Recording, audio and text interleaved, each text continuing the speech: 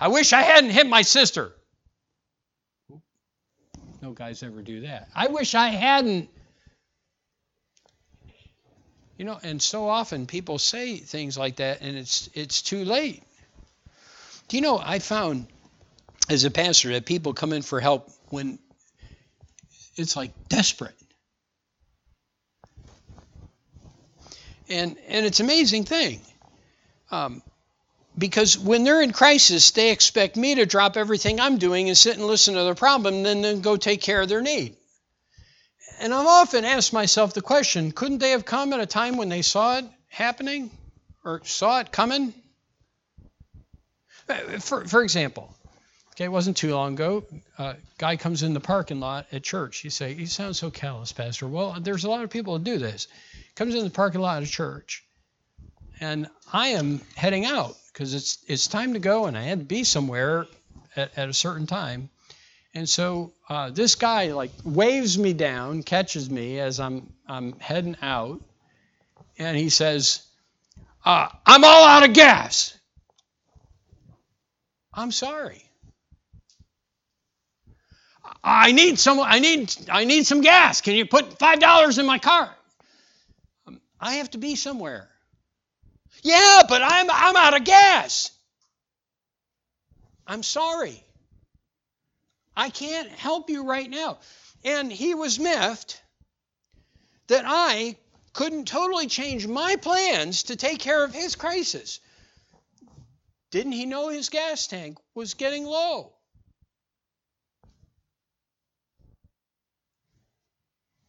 And it's amazing how many times, and here's the truth, I do the same thing when it comes to wisdom. I choose to go my own way, and then when it becomes a crisis, I want to say, well, God, get me out of this one. And somehow it's amazing how we can get angry at God, or we can get angry at the fact that the Bible isn't working right now, when we got ourselves here in the first place. And all of a sudden, because it's a crisis, I need an answer. I need help. I need it right now. And God said, you should have listened earlier. Does anyone find that challenging? Because the truth is, I'm not trying to be critical of that gentleman. I'm really not. Because I find that my human nature does the same thing many times. I just wait until it's too late to take care of what I should have taken care of a long time ago, and that was hearing God and doing what He told me, rather than when the alarm's going off and there's no gas in the tank and everything is desperate. The time to listen to wisdom is before calamity comes. Please, I beg you, don't expect God to have a listening, sympathetic ear to hear when you haven't been listening to His cries. Does that make sense? And I know it sounds cruel, but it's true. Now look, God is gracious. I'm thankful for that. And I am thankful that there have been times where I've cried out and I didn't deserve it, and God was merciful. And I'm thankful that He is a God that is that way. But He is also just. And there are going to be times where God says, enough is enough. And the lesson, if there is any lesson, it's this: listen to wisdom now. Okay? Listen to wisdom now. Are you getting the message? Listen to wisdom now so that you're not in crisis needing it when it's not going to be available. Verses 31 and 32 give us the third S. First is suffering. The second is solitude. And, well, I'm cheating a little bit, but the third one is verse 31 and 32. So look at it, and it's actually a kind of a phrase. And we've talked about it already. But what does God present before you there?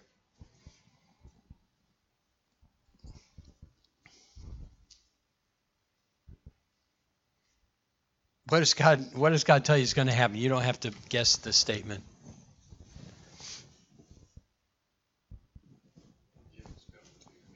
Okay, you'll get what's coming to, and what is the principle in Galatians 6? Sowing and reaping. Sowing and reaping. I take it you had that too as an answer, Mrs. Day. All right. Sowing and reaping. A true story was told about a well-known pastor in Atlanta, Georgia. The preacher was asked to speak at a prison work camp. Okay? A prisoner was given the opportunity to introduce this preacher. Now, what was interesting about the fact was that the prisoner and the preacher had grown up in the same area, and they knew one another very well. As the prisoner stood before his fellow inmates and introduced this preacher, he recalled earlier days of their lives. Here's what he said. Several years ago, two boys lived in the same community in North Georgia, attended the same school, played with the same bunch of friends, went to the same Sunday school. One of them dropped out of Sunday school because he felt he had outgrown it and it was sissy stuff. The other boy kept on going because he felt that it really meant something in his life. The boy who dropped out is the one making this introduction today. The boy who kept going to Sunday school is the preacher who's going to preach to us this morning. And with that, he sat down. Sowing and reaping. Sowing and reaping. A principle shared over and over and over and over and over and over in Scripture, and one revealed here. What you do with wisdom determines what comes your way. If this is a personification of Christ, the solemn truth is if you reject Him when you die, you'll go to hell and be cast in a lake of fire. If you accept Him, you'll reap life eternal. In fact, Galatians 6 even brings that out when it talks about sowing and reaping. Sowing and reaping. And then the last point, the last C of our four things is the comfort of believers. You know what Solomon could have done? He could have ended right there. That is a powerful message, isn't it? And really, most everything about this, starting in verse 20, is wisdom is crying, but the people aren't listening to it. And so it seems like it would have been appropriate to end at verse 32. But I'm thankful, and I think we should all be, that Solomon took a few moments and said, hey, look, I just want to remind you, I want to give you a little bit of comfort here. Okay? And here's the comfort. But whoso hearkeneth unto me shall dwell safely and shall be quiet from fear of evil. The one who doesn't listen fears evil, fears all sorts of things coming in their life. The one who has listened to the cry of wisdom, has responded to it, has obeyed it, has done what it said, that person lives life quiet from fear of evil. By the way, that's going to be natural. That doesn't mean evil or bad things never happen in his life. We know that to be true. We know that sometimes very good, moral, decent people who follow the voice of wisdom and heed the voice of wisdom suffer. He's not saying that you'll never suffer, you'll never have problems, troubles will never come your way. The idea is this, that you will never, ever face, if you would, the evil consequences of not listening to wisdom. That's the point. So, God says, if you'll hearken to my cry, if you'll listen to my word, then I'll tell you what I promise you.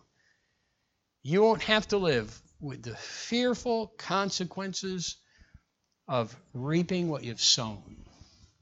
You won't ever have to worry about that. You hearken unto me, and the comfort is you won't have guilt. You'll be quiet from fear of evil. You won't have the bad consequences of actions. You'll be able to live safely. You won't fear judgment or consequences when your ears are open to the word and responded to it.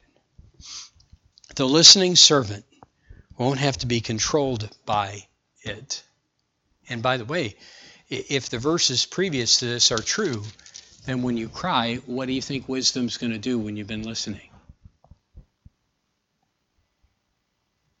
It's going to be available.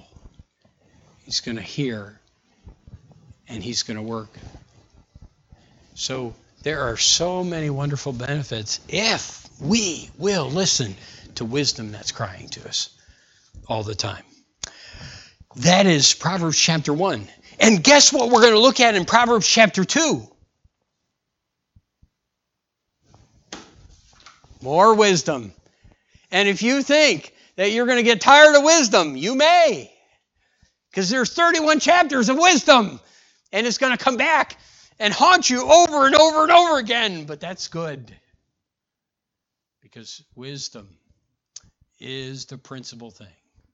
And wisdom is vital to a meaningful, happy life and joyful life and a right relationship with God. So, I'm looking forward to digging into chapter 2 and seeing what God has more to say about wisdom. What about you? I hope you will respond to it and allow the lessons the author teaches us, that God teaches us, to touch your heart. Father,